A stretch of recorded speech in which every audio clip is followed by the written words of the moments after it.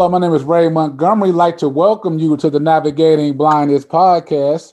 And on today's show, I have our personal management instructors at our Center for Visionary Solutions for the Blind on the show today to really inform us about how they are teaching individuals who are newly blinded how to live independently, teaching them personal management skills such as cooking, cleaning, and just being able to maintain, their selves and their independence. So I want to welcome you ladies today on the podcast. How you guys doing today?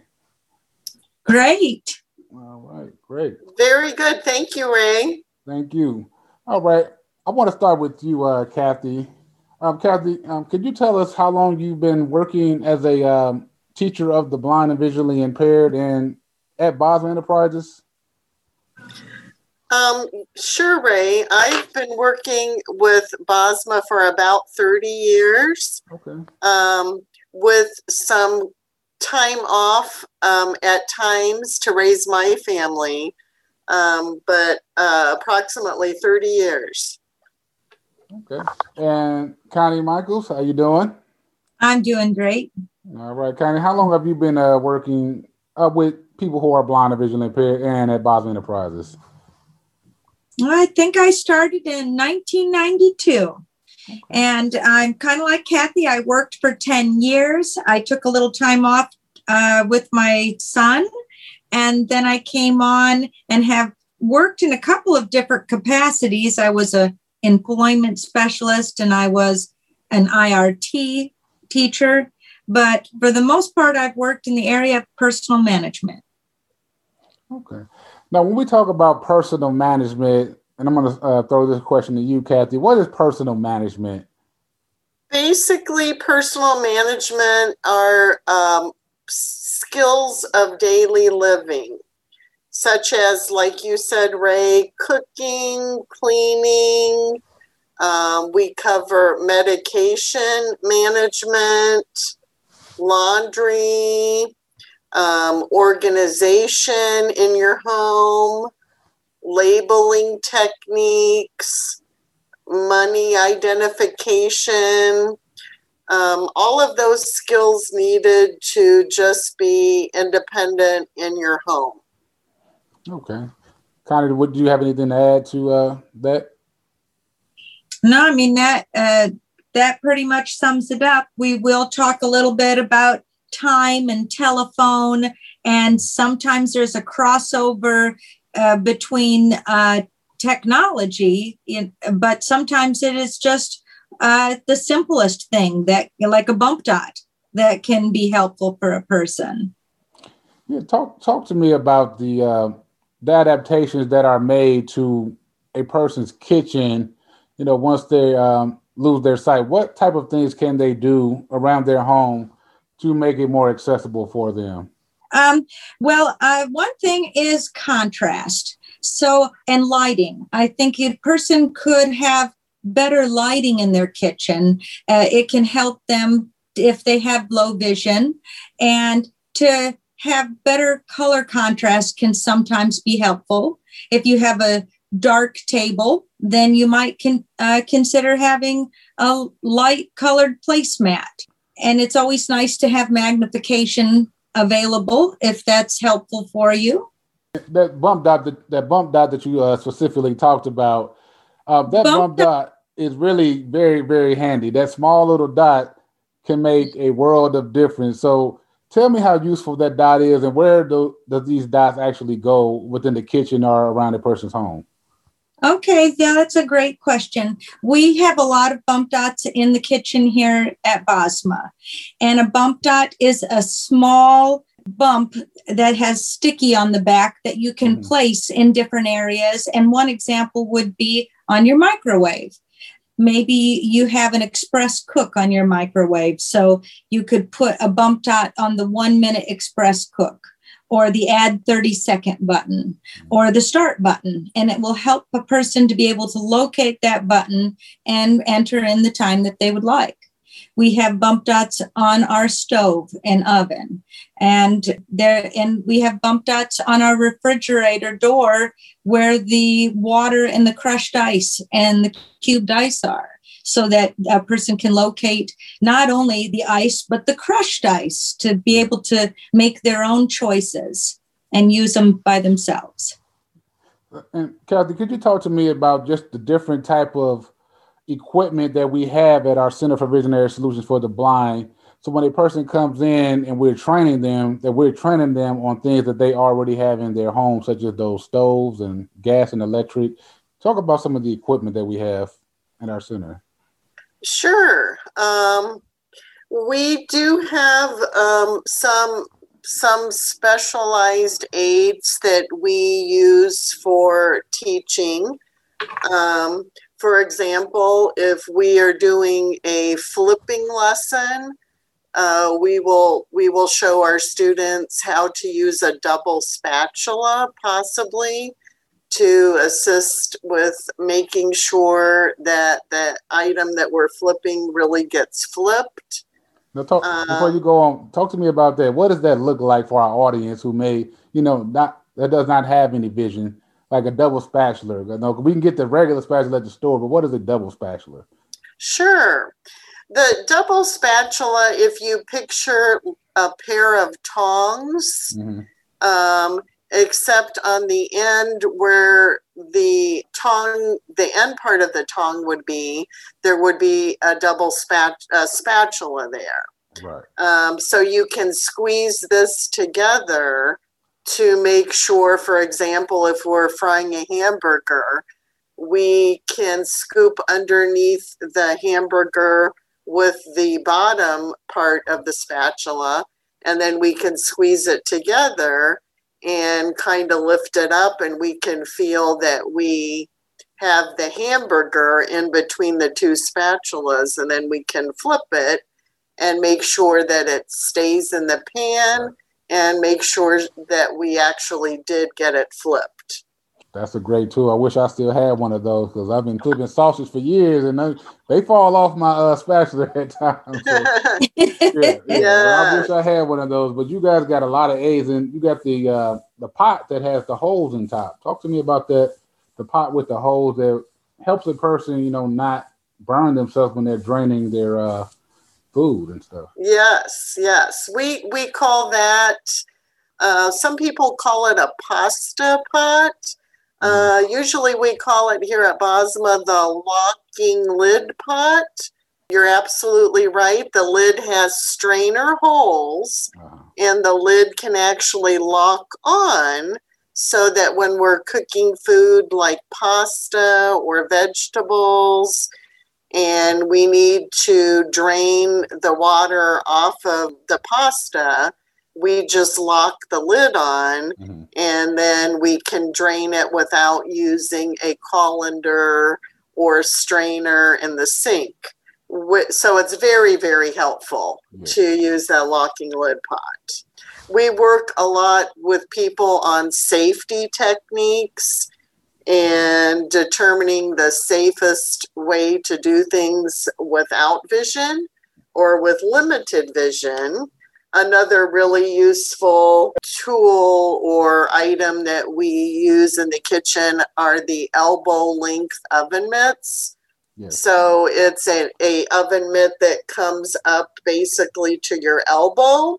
So when you're placing or removing things from the oven, it protects your whole arm. Those come in very handy. And right now with summertime, here, and people want to get out and grill and things like that, it'll come in handy for a lot of people. Yes. And things like that. So, but when a client comes to our Center for Visionary Solutions, talk to me about training them on cooking and some of their fears and hesitations they have when they're cooking for the first time without any sight.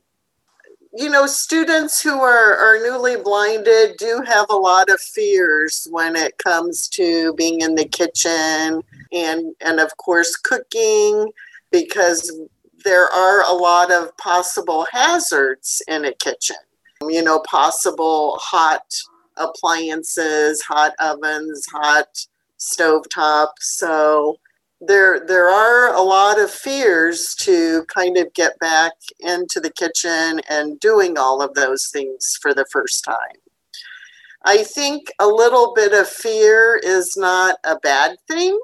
I think that helps people concentrate and take seriously what they're doing in the kitchen.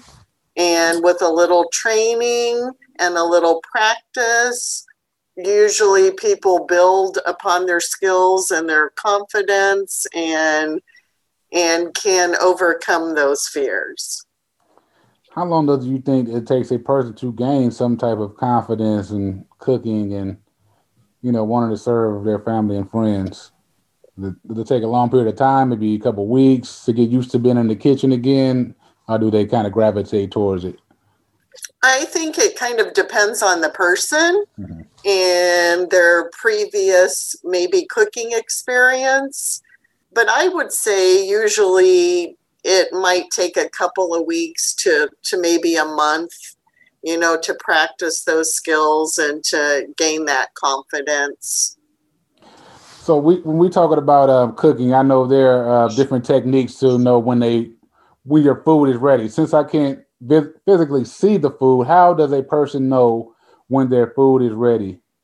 That's a very good question. That's actually, I think, Connie, one of the biggest questions that we get here at Bosma. Yes. Is if I can't see my food, how am I going to determine when it's done? And we usually say that there's 3 ways to determine doneness. And sometimes we use all of these ways. One way is timing. One way is by kind of determining the texture of the food. Like a grilled cheese sandwich, we can scrape it on top and we can feel that it's toasty and we can hear that it's toasty.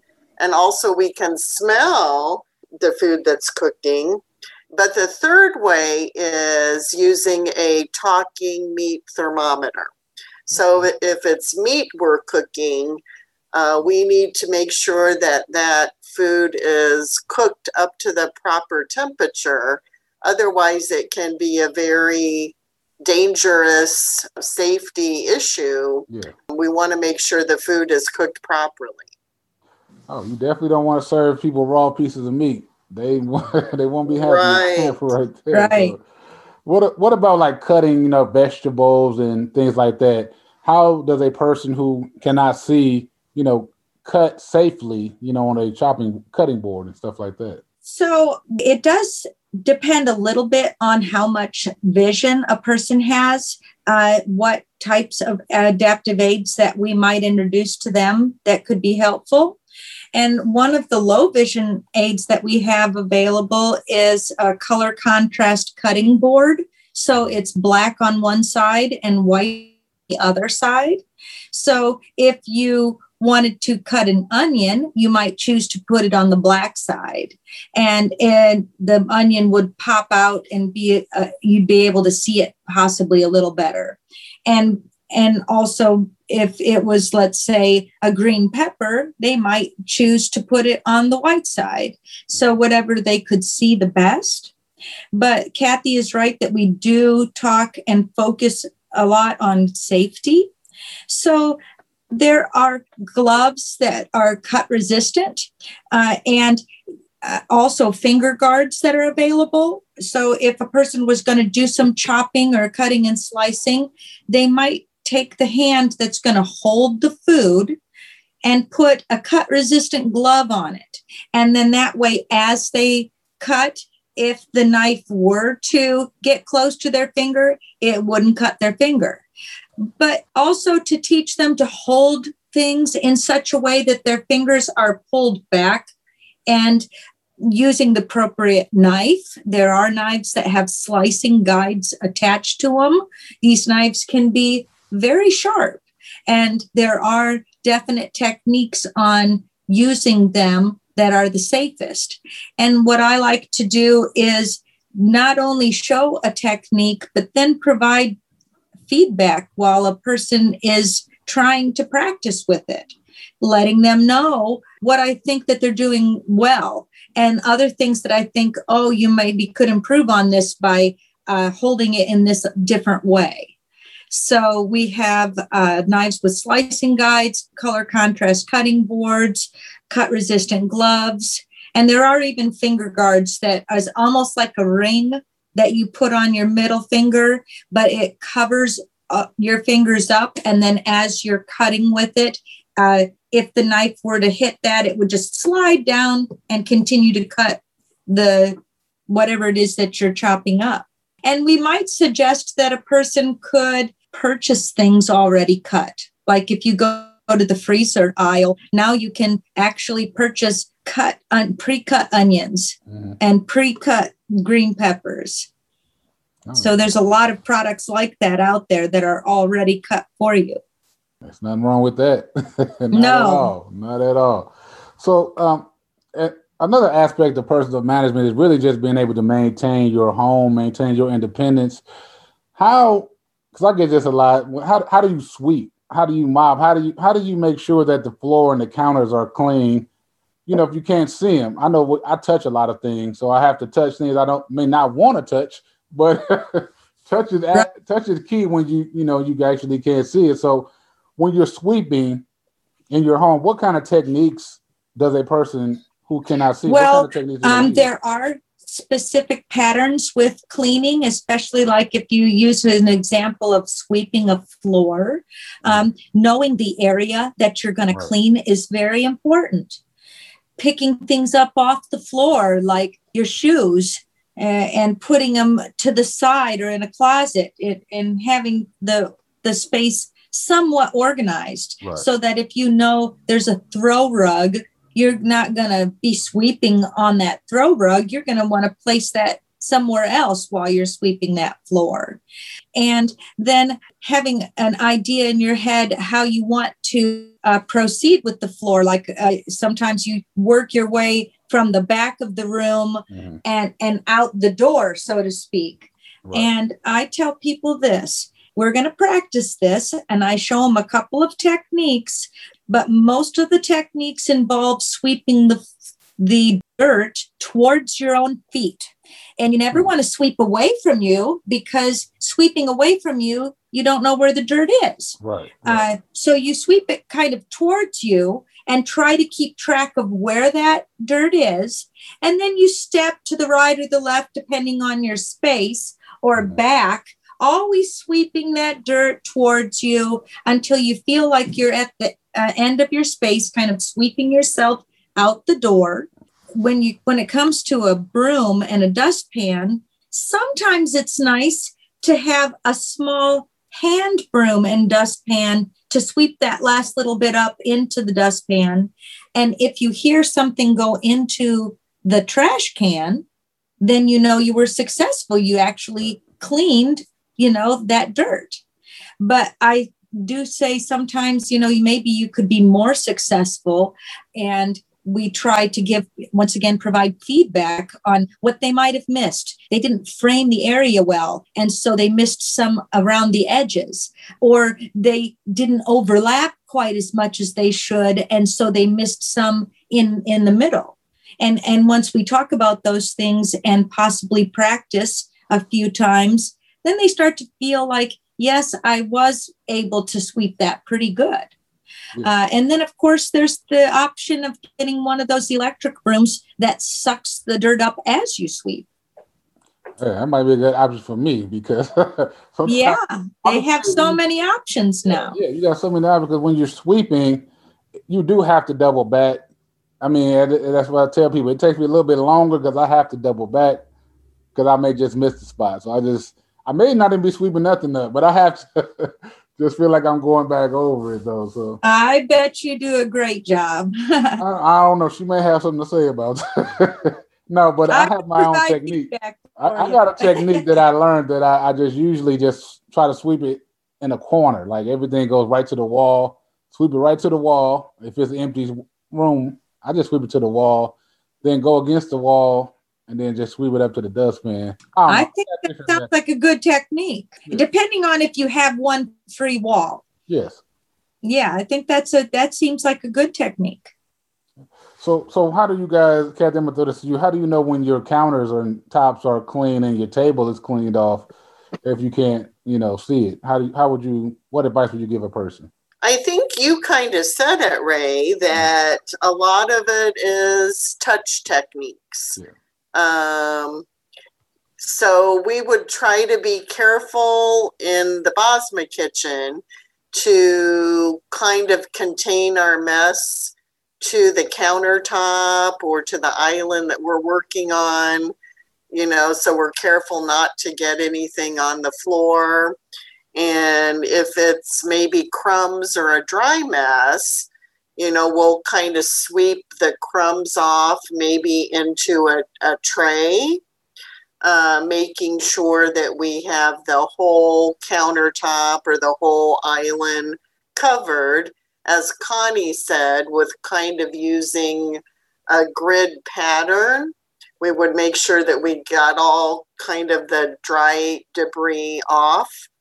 And then we would go back and we would, use our cleaner, whether it's a wet washcloth or it's some sort of sanitizing spray, and clean it. And then sometimes what you have to do after it's all dried, you kind of just have to go back and feel it one more time to make sure that you did get it all the way clean, that you cleaned off all the crumbs, and that there's nothing sticky on there. Yeah. I know my children are always like, how do you know we didn't do a good job? Because I feel it. Yes. I don't have to see that it's sugar. I can feel that there's something on this counter. Yes. You miss right there. So, yeah. I think honestly that you can actually, by feeling it, you won't even know better if it's clean or not. Then we might miss something with our eyes. But if you actually feel it, you're going to pick up anything sticky or oily or anything that's left. Yeah. So really touch is the key. Like really when you're vacuuming, you got to make sure that you make sure everything is off the floor and there's nothing big that can be sucked up. Because that was one of my biggest issues, I would say, vacuuming. Even when I lived alone, I knew I didn't have anything too much, but there always be that one small item that always used to get me. It could be a shoestring. They always used to take my vacuum. Yes, you got to make sure everything is picked up off the floor and all cords, cell phone chargers are all picked up off the floor before you vacuum. Yes, I didn't broke many of fan belts. I had to learn how to replace them after a while. Just that one small thing, like a little baby sock, and then broke everything down. But it can burn up your vacuum, that's for sure. That is for sure. So at the end of our client's term at our Center for Visionary Solutions, they have to cook a family meal. Talk to me about that family meal and what goes into them cooking this meal and how that boosts their confidence before they leave our center. Most of our clients do want to have a family meal. They don't have to when they come to Bosma, but most of them really want to. So most of them do the family meal. And it is a really good experience because, we do some research on what type of meal they might want to cook. We might have to look up recipes for that particular item. After we have the recipe, we do a grocery list. So we'll write down all the items that we need for them to make this meal. And then they will go grocery shopping with our orientation and mobility teacher to get the items for their meal. They'll bring them back here to Bosma. We will kind of plan how much time that they need to cook the meal. Usually it involves some prep time, maybe the day before the meal. And then usually they're in the kitchen most of the day that they do have the meal. Because of COVID, we have not been able to invite family members in to come to the center for the meal. Our clients are still cooking the meals, but we're packing it up for them to take home to their family. It's really a good opportunity because most of our lessons are working on techniques such as flipping or stirring or determining doneness. So this is a way that they can actually put a whole meal together, which is very different. You know, when you have more than one thing to cook at a time, not only is it an experience with the techniques for cooking it, but also managing your time and knowing what to cook at what time so that the whole meal comes together and is done, you know, in the appropriate amount of time. And lots of people have never done that before, have never cooked like a whole meal before. So it's fun. You know, it should be a very fun experience and something that they're excited about cooking, and shows their family too, you know, the skills that they have learned. Yeah, it definitely show their family that they're able to live independently, that they're able to, you know, cook, feed themselves, and, you know, take care of themselves. So it really kind of eases some of their burdens or fears that they may have for their family or friend who had just lost their sight. So yeah, definitely a good thing to do. And I know it's always smelling good when I walk by. So I know they're doing something right in there. Every time I come by there, it's smelling really yumptious. So yeah. Before I get you guys out of here, I just really want to touch on this real briefly about just labels and how Braille labels and just labeling food and labeling your clothes, because I believe that's a very key aspect. Once you leave the house, you want to make sure that your clothes are matching. Even when you're a kitchen, you want to make sure that you're pulling out the right can of soup. So, Connie, what kind of tips, tricks can you tell us or inform our audience about, you know, labeling clothes, and how does a person who is blind label food, clothes, and other materials? Okay, well, that's a great question. And of course, if a person does know Braille, or if they take the time to learn Braille while they're at the center here, then Braille can become a very good labeling tool. There's a Dymo tape that you can take and put Braille on a small piece of tape, and then put that small piece of tape onto some kind of label. A lot of times you don't want to put it right on the product because you don't want to throw it away. So you might put it on an index card or a little key tag, and then rubber band that to whatever the product is. There also are recording devices called Label Wand or a Pen Friend. And they're kind of a cool little labeling device where you can use your own voice to record on a sticker, and then that sticker can be placed on an index card or on some kind of a key tag to be rubber banded to a product. And that can be very helpful as far as labeling something.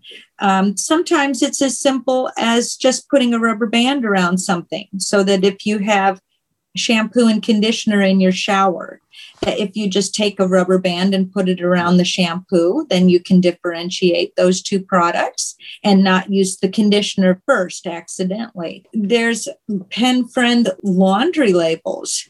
And so when you get into labeling clothing, it is a little bit harder. You can label clothing with Braille. There are Braille clothing tags that are made out of aluminum. And for the most part, they have 2 Braille letters on them. Mm-hmm. So orange would be OR, or black would be, I think, BK, and blue is BL. But then that doesn't give you anything real specific. It just will help you differentiate between my khaki pants and my black pants. But what if you have something that is print? Is floral. Sometimes people, if they have certain clothing, they can remember them because this one has this special collar, and this one has these fancy buttons, and so they can remember them. But then there's always those few articles of clothing that are a little more difficult to identify because they're a little closer. And then possibly they could use an app on their telephone, like an app called Be My Eyes would have a person that would be able to help you as a volunteer. They would look through the camera on your phone and be able to tell you that your, striped shirt is on the left. And, this shirt here that you're holding up is your Hawaiian shirt, and it has, some flamingos on it, or whatever is the case. There are some color identifiers out there. There's a Colorino color identifier. I find it is pretty good with solid colors, but then it's those colors that are somewhere in between. There's 100 shades of green. Yeah, and so yes, you could say something's green, but is it emerald green or forest green or mint green or army green? And so if you wanted something very specific, once again, that pen friend label wand would be a good way. Yeah. And I know, nowadays we say there's an app for everything. So technology has really kind of equaled some of the playing field, because when I lost my sight in 97, I didn't have all, these gadgets right now, but now you've got Aira. So now you can call an agent, even though, it's a subscription behind Aira, but you can call this agent. They can tell you, what shirt you're wearing today. You can go see another good app. So it's an app for everything. QR scanners that can read labels and tell you what products there are. So there's an app for everything. And if there's not an app, we've already talked about simple adaptation like a rubber band over the orange juice and not the milk. So I put a lot of orange juice in my cereal before I had the. They both looked alike before I learned. I'm like, oh no, this is not the Frosted Flakes I wanted this morning, nigga. You start something new. Oh yeah. No, it wasn't that tasty.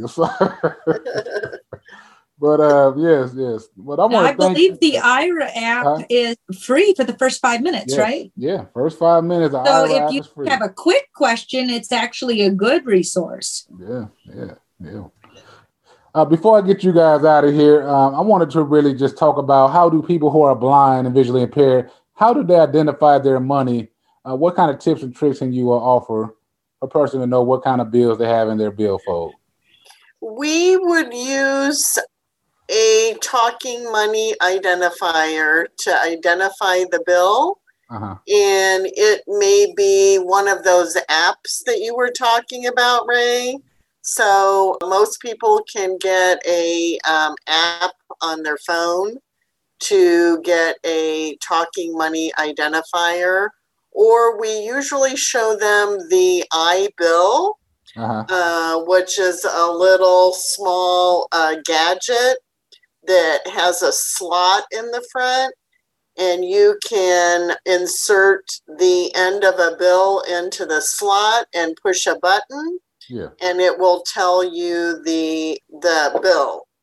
After we identify what the bill is, then we would use a folding technique. For example, for a $1 bill, we would not fold. We would just put it in the wallet as is. A $5 bill we would fold in half crosswise. A $10 bill we would fold in half lengthwise. And then a $20 bill would be lengthwise and then crosswise.